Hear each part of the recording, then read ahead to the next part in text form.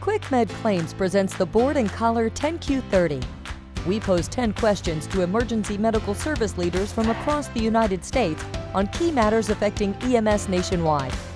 You'll find their unique responses interesting and thought-provoking, all in 30 minutes. Your host, QMC's Director of Client Services, Gary Harvath. Well, good afternoon, everyone, and welcome to QMC's 10Q30 profile. This is an exciting day for us here. We have a command performance by a wonderful gentleman joining us, Sean Kokoskis from the Spaulding Rehabilitation Network in Massachusetts is going to be our profile today. And we're glad to have him. For those of you who may have seen Sean before or heard him through our podcast, Sean's been with us a couple times to speak on different subject matters.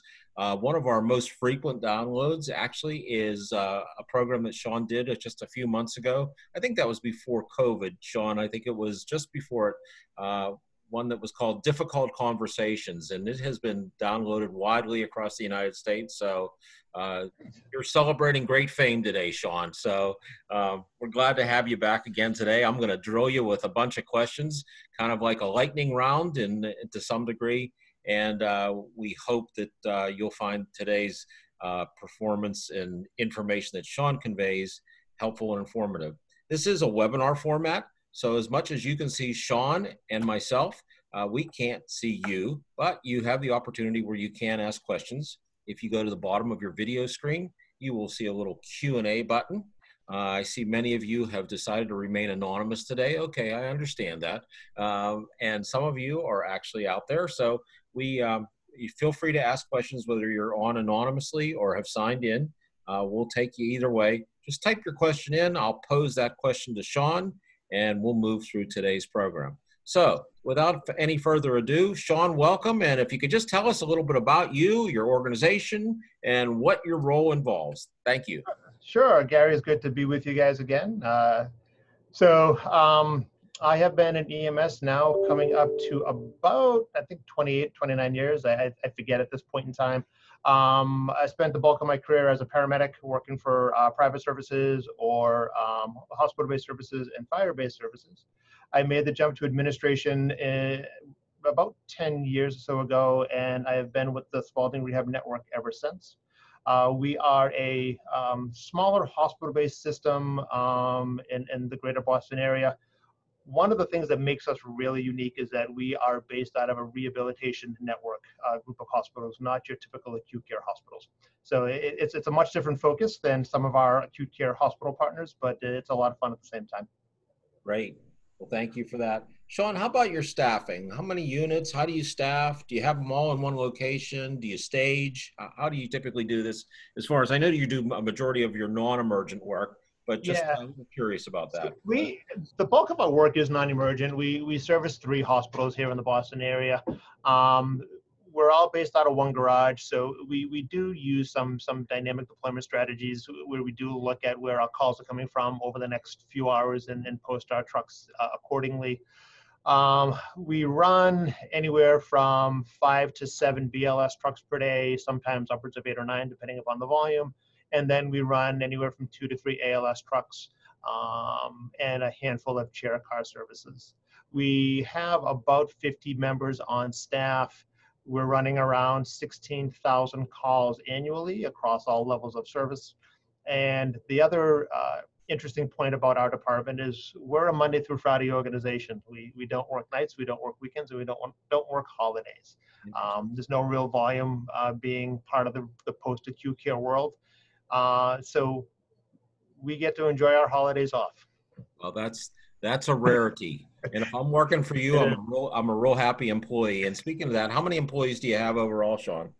We have about 35 full-time employees and about a dozen or 2 per diem staff. I see. Sean, I know that Spaulding is huge in your communities.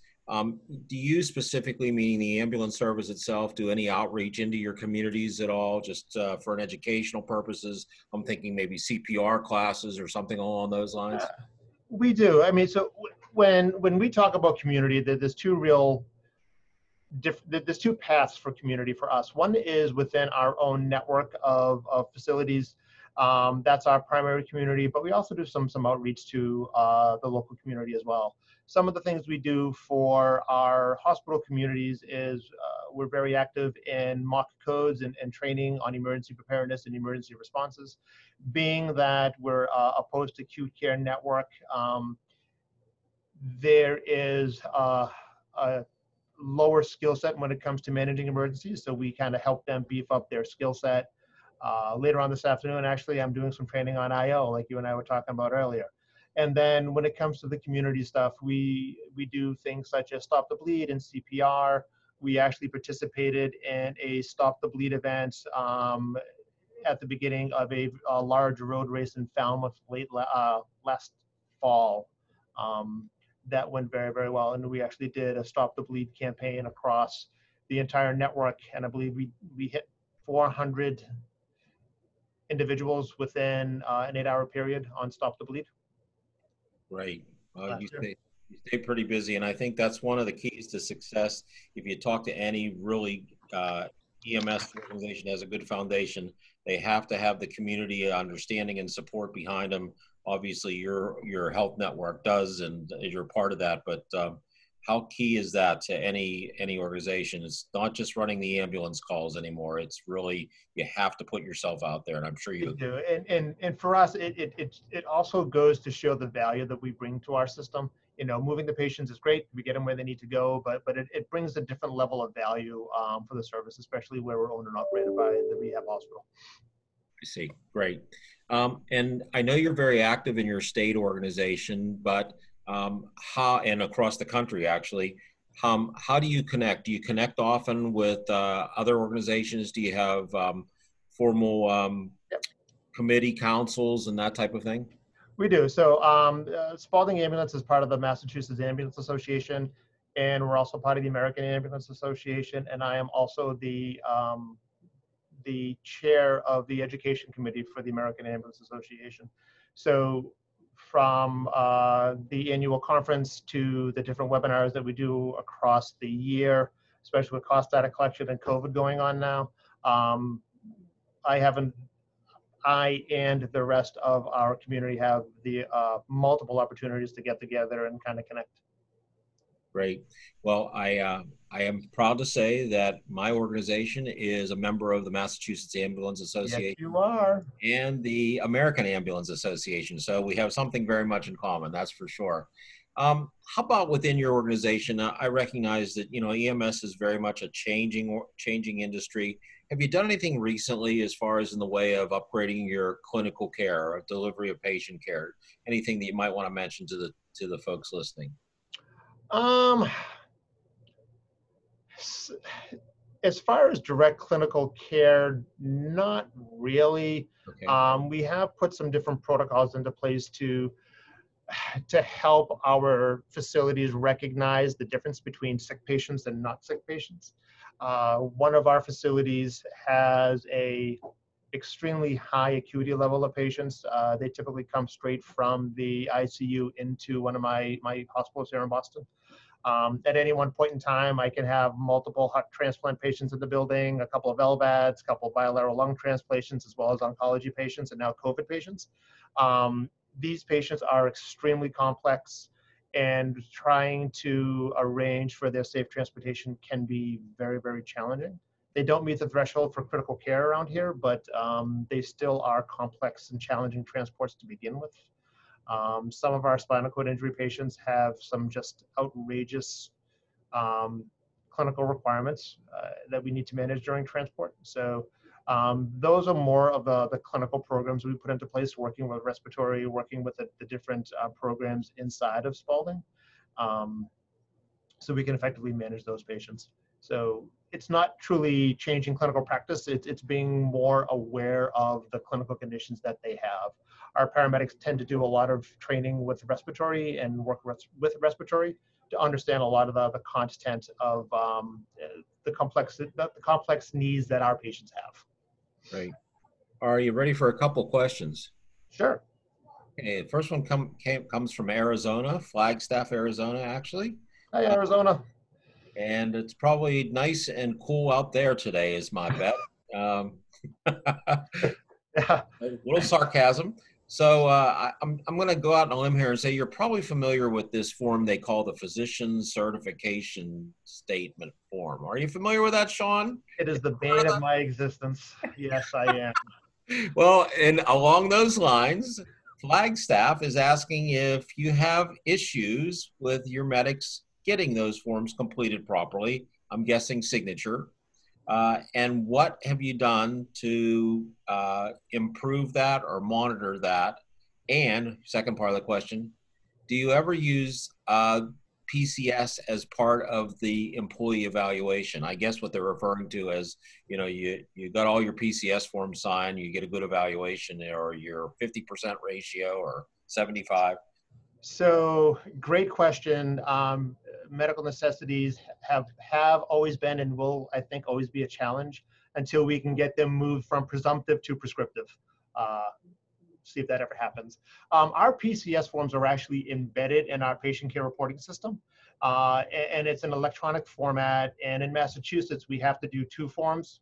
One is for CMS and the other is for Mass Health, or our Medicaid patients. Sure. So the system that we have in place actually documents on both at the same time. And we have a few questions that they have to answer. We're fortunate that we really don't have that much of a struggle getting them to complete the documents, whether it's EMS or the hospital staff. Being part of the hospital, there's a really strong relationship between our team and the nursing staff. And I have worked with hospital leadership really, really hard to educate the staff on what they need to be filling out, how they need to be filling it out. And if they don't fill it out correctly, we are right down in the office saying, hey, you got to fill this out, and we kick it back to them. I think to our benefit, that's one of the big benefits of being part of a hospital network is if the nurse doesn't want to fill it out or she doesn't know what to fill out, I'm calling your nurse manager and saying, hey, let's get your nurse in for some training. We do orientation for some of the nursing staff, and we do talk about medical necessities. So having that relationship with the leadership team and being available to answer those questions has really made a big, big difference. Great. Thank you for that. I had to chuckle because before you even finished telling us about your organization, the very first question, that question came in. Obviously, I got to get on here and ask this guy about PCS forms or medical necessity. So they're a struggle. One of the things that we've done is we've kind of broken it down into what is it that we need to link in on the medical necessity. So how do we take a diagnosis and how do we tie it back to some sort of cognitive impairment or physical impairment or some sort of mobility impairment that helps justify why they need that stretcher. And I think that path has actually worked really, really well. It's three branches of a tree that the nursing staff and the clinical staff can use to kind of help guide them on why that stretcher is necessary. Okay. Well, good answer. And I hope we answered your question in Flagstaff because I know it was burning well before you got on the call today. So we're glad to field that for you. Second question. To our colleague in Arizona, good luck with all your COVID stuff going on down there. Yep. Lots of prayers to you guys. And we're going to segue to that here in a moment. But one more question. Does your ambulance crews work in hospital during downtime? Great question. As of That's from today, Tampa, Florida, by the way. Sorry. Oh, Tampa, same to you. Good luck with your COVID stuff down there. Be safe. Sure. As of today, no, but we have entered into some dialogue with a couple of the hospitals to begin looking at some of that stuff. We had proposed it a couple of years ago, and for a couple of different reasons, it just wasn't the right timing. But now with with all this going on with some staffing stuff, we're beginning to look at it again. Again, being a post-acute care facility is trying to find that role where the paramedics would actually fit in really, really well. We don't have an emergency room. We don't run a lot of high acuity emergent types of stuff where they're going to be intervening a lot.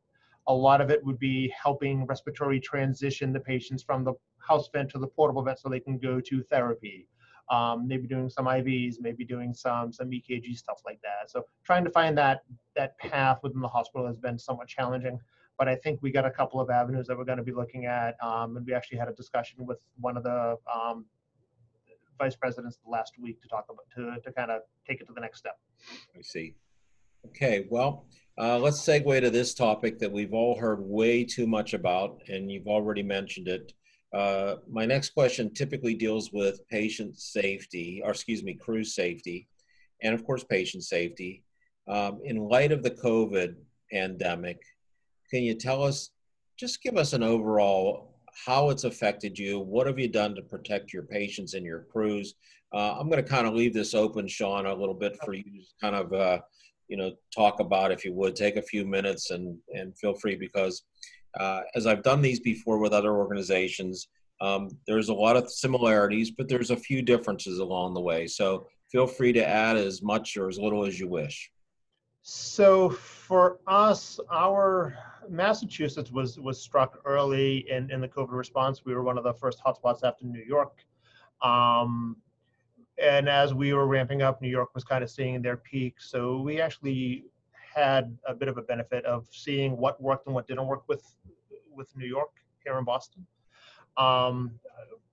We're also part of a larger network, and my sister hospitals include Mass General and Brigham and Women's.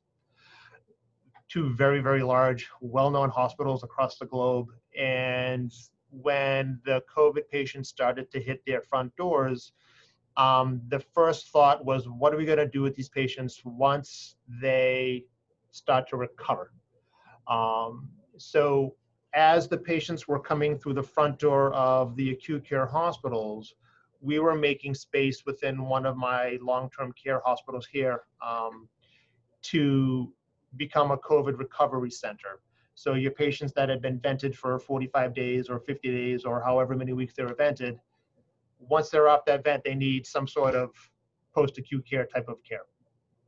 So we worked with our hospital to help facilitate that. And when we first started to open the doors, the crews were absolutely terrified. There was a lot of anxiety. A lot of the staff they've gone through PPE training, but they hadn't really had to do it for real. So we took our time to the extent that we could, and we drilled PPE donning and doffing. We made sure everybody got fit tested appropriately, and we worked through that. And we got them as comfortable as we could with a lot of the procedures. And we had some real clear developed policies and guidelines that we went over. One of the other things that we did that was at least unique here in Boston is whenever we had a COVID positive patient, we sent a 3-person crew. The third person acted as a safety officer, and they wouldn't engage in any patient care whatsoever. Their job was to watch the 2 EMTs or the 2 paramedics. Their job was to make sure they donned properly or make sure they doffed properly and provide some guidance as they were going about their business inside the patient room or kind of managing that patient. We saw a lot of times where the crew would touch their face and they didn't realize it, or they touched the inside of their mask as they were doffing or donning, and they were risking potential contamination. And having that third person there within the first couple of COVID calls that we did, the anxiety levels of the crews dropped dramatically. We also ended up purchasing a couple of decontamination systems where we could use a sprayer type of system to decontaminate the truck, rather than spend 30 minutes, 40 minutes wiping down the surfaces inside the back of the truck. We used an ionizing spray mister that decontaminated the truck in a matter of about 4 minutes, which really worked well. The other thing that we did is I, myself, and the rest of my leadership team made sure we had face-to-face touch points with all of our staff. Whether they were moving COVID patients or not, we were reaching out to them, talking to them, saying, hey, how's it going? What's going on? How you been? Just having that face-to-face, whether we brought them into the office or we saw them on the road or we just touched base with them in the middle of the day. Again, just trying to ease that anxiety, knowing that they were going through a lot. We also try to do some things to kind of break some of the tension. One night we ended up having a pie throwing party. They all got to throw pies at me, the boss. It was just a way to kind of, we had seen that the crews were kind of getting over the top and stress. It was just a way to kind of bring that stress level down. It was just a great night. Everybody laughed and joked, and they all have horrible aim, so it wasn't too bad. But it was just a way to kind of just bring everybody's back down to a manageable anxiety level. I didn't want to take all the anxiety away, because if you take away that anxiety, you get complacent. So having that stress level there and that anxiety level there works really, really well to keep people focused on the task at hand. And the results have been fantastic. We had a staff meeting last night where we talked about our COVID response. There's some things that we didn't do so well on. There's some things that we did do well on. And I think overall, the two biggest comments were about the use of the safety officers and the communication that we had with our team, and having that face-to-face. That's great. Great information, and I hope your crews and you and your families continue to stay safe. Thank you. Tough world we're living in, but we were talking before we started today. I told Sean I hope he was wrong. Sean kind of felt that there's still more to come, and I said I respectfully disagree and hope you're wrong. So let's hope I'm right on this occasion. One of the few times I hope I'm proven wrong. I hear you loud and clear. All right, so one question came in here from over in Colorado, just across the way. Yeah. Do you transport ventilator-dependent patients? Yes, we do. We transport a lot of ventilator-dependent patients. We have, like I said, we have a very complex group of patients here. We have a lot of lung transplant patients. We have a lot of spinal cord injury patients, traumatic brain injury patients. Think of all the horrific accidents that traditional EMS brings into the ER. My hospitals are the places where they go after their ER care. They come here for that rehab therapy, and we transport a lot of ventilator patients. I guess a follow-up question to this, although it's not coming from the same person, this one's coming out of New Mexico, is what is your staffing pattern for ventilator-dependent patients?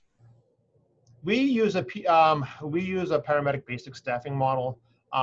Most of the patients that we have that are vent dependent, they're chronic vent dependent, and we're typically trying to wean them off of the vent. I would have to say all of our patients that are vent dependent are trached as well. So we get the combination of trach and vent management that we need to do. We do have some unique populations here, such as some of the spinal cord injury patients. And to get clinical real quick, some of our spinal cord injury patients are on a specific protocol where their tidal volumes on the vents are 1,200 cc's, 1,300 cc's, and they have a lot of dead space, extra tubing attached. So kind of the first time you see a patient with a tidal volume of 1,400, you're like, oh my God, what's going on?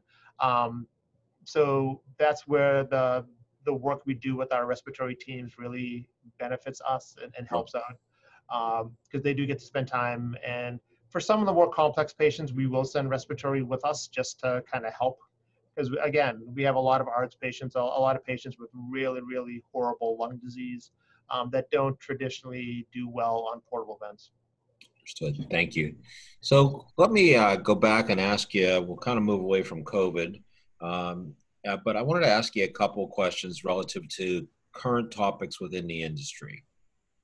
And first of which is, what are you doing to retain quality employees? Because as we know, that's one of the big issues, keeping good, it's one thing to hire them, but to keep them and keep them on. Other than the pie throwing contest, what have you been doing? We are fortunate that our turnover is not like the rest of the industry. We have folks that come and stay with us for quite some time. I have some people that have been here for 30 years, 25 years, on average 10 to 15 years. But what we do is we create an environment where it is a team. The staff recognize their importance to the department. We try to include them in a lot of the decisions. I am always asking for their thoughts and opinions. We have some programs in place within the hospital from a payroll and benefits perspective that they tend to like. We also have a professional development ladder that the crews can enroll in, where if they meet certain criteria, they can get a financial reward. And we have different tiers. So if you meet the first level of the professional development ladder, you get a $1,500 check.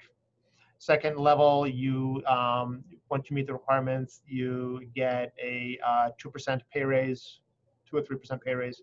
And then if you meet the third tier, you can get another 3% pay raise in addition to all of your other step raises and stuff. So there's some financial benefit to it as well.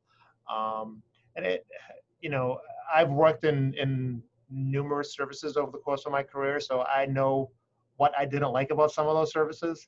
And, as the leader of this organization, one of the things I've tried to do is not have those kind of struggles and challenges here. And it seems to be working out well, I think. Well, you've got some longevity there, so you must be doing something. We do. And again, we're a small organization, a smaller organization, so we have the ability to touch base with people on a regular basis. And again, having that personal interaction, my office door is always open. And when my door is shut, people kind of freak out. They're like, oh my God, Sean's door is shut. What do I do? So we have an open door policy. They have full access to me and my leadership team. And, knowing that, the care that we give them, it's honest and genuine, That's good. Great. You're a great leader, Sean. So we're coming to the end of our 30 minutes because it goes awful fast. It does. And I would just like to ask you if you would just want to share any other interesting facts, anything at all for the good of the order as we close out today's program. Coming from a field provider role and into a leadership role, what was a bit of a weird transition. And it's interesting when we talk about career highlights and whatnot. For us, one of the defining moments of our department was back in 2013. We were in the middle of finishing up building a brand new hospital, and we were getting ready to move 120 patients from our old 40-year-old hospital into our brand new hospital. And the spring of 2013 is when we were going to move. And our department was heavily involved in the planning of that process. We had about 10 hours to move 120 patients. And about a week and a half before the move date, we had the Boston Marathon bombing. It shut our city down. It was one of the most intense times up here in Boston. And pretty quickly, we knew that the move was going to be in jeopardy, and it was going to be different than what we had planned for, because we knew that a lot of the survivors from the marathon were going to be coming to us as part of the post-acute care world. And it just added a different level of anxiety and stress, because at the time they still hadn't caught the two gentlemen who blew up who detonated the bombs.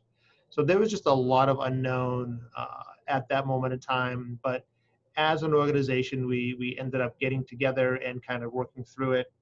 And on the day of the move, everything just fell into place, and we were able to accomplish the mission 45 minutes ahead of schedule. And to say it was perfect, I think would capture it. It was absolutely flawless, and I think it's been now just over 7 years, my God, and it is still talked about across the department. It's still talked about across the hospital about how we our department, as well as our network, was able to pull it off, given all that was going on. Well, Sean, that was a day in not only Massachusetts and Boston history that I'm sure you won't forget up there, but across the country. such a sad occurrence, and my hat's off to all the healthcare team and your team that was involved even above and beyond with what you just explained here. So an incredible day in many respects. Sad day in some, and what you guys did was very positive. So thank you for that, and thank you for sharing this information. We've enjoyed having you, Sean. It's been my pleasure. I have been to Boston before COVID. I was actually in New Hampshire and had a flight out of Logan. And I will tell you, that is some of the worst traffic I've ever seen in my life in Boston. Oh, I hit it every day coming and going to work. Don't have to tell me. It didn't matter where you turned, right, left, otherwise, GPS, no GPS. I don't know how you do it. So God bless you for that. But really, thank you for being a gentleman and a participant in all our programs. If anybody would like to get in touch with you, are you open to that idea? And if so, absolutely. You can email me at skukauskas@partners.org, skukauskas@partners.org, PARTNERS. And I can spell my last name again if people want.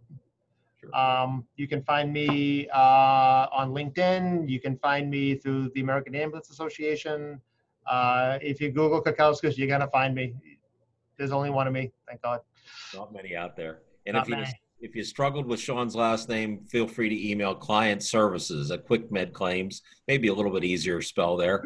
And we will provide Sean's contact information to you. So Sean, thanks to you, and thanks to our 31 participants that were stuck with us today, from Arizona to Maine, from Florida to, looks like we had a few in Iowa today, so that's great. And I wanted to thank you all. Thanks for coming. This broadcast will be available on our Board and Caller podcast presentation. I should be able to get it up there in a few days for you. And feel free to download it, share it with your friends. And again, if you have additional needs or inquiries, don't hesitate in writing us or Sean, and I know we'll try to help you. Sean, I'm going to ask you at some point in the future, I'm going to have you back for another one of your lectures, if you don't mind. I'll kind of figure that out here in the months ahead, if you don't mind. Look forward to it. Great. Well, with that, I'll just tell everybody, hey, be safe out there, and thank you once again for attending today's presentation of QMC's 10Q30 profile. Thanks, Sean. Have a great day. Have a good day, everyone.